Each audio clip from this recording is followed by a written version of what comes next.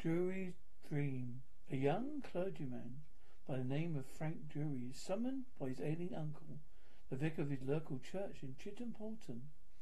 On his arrival, Frank Drury is disturbed nightly by the same nightmare.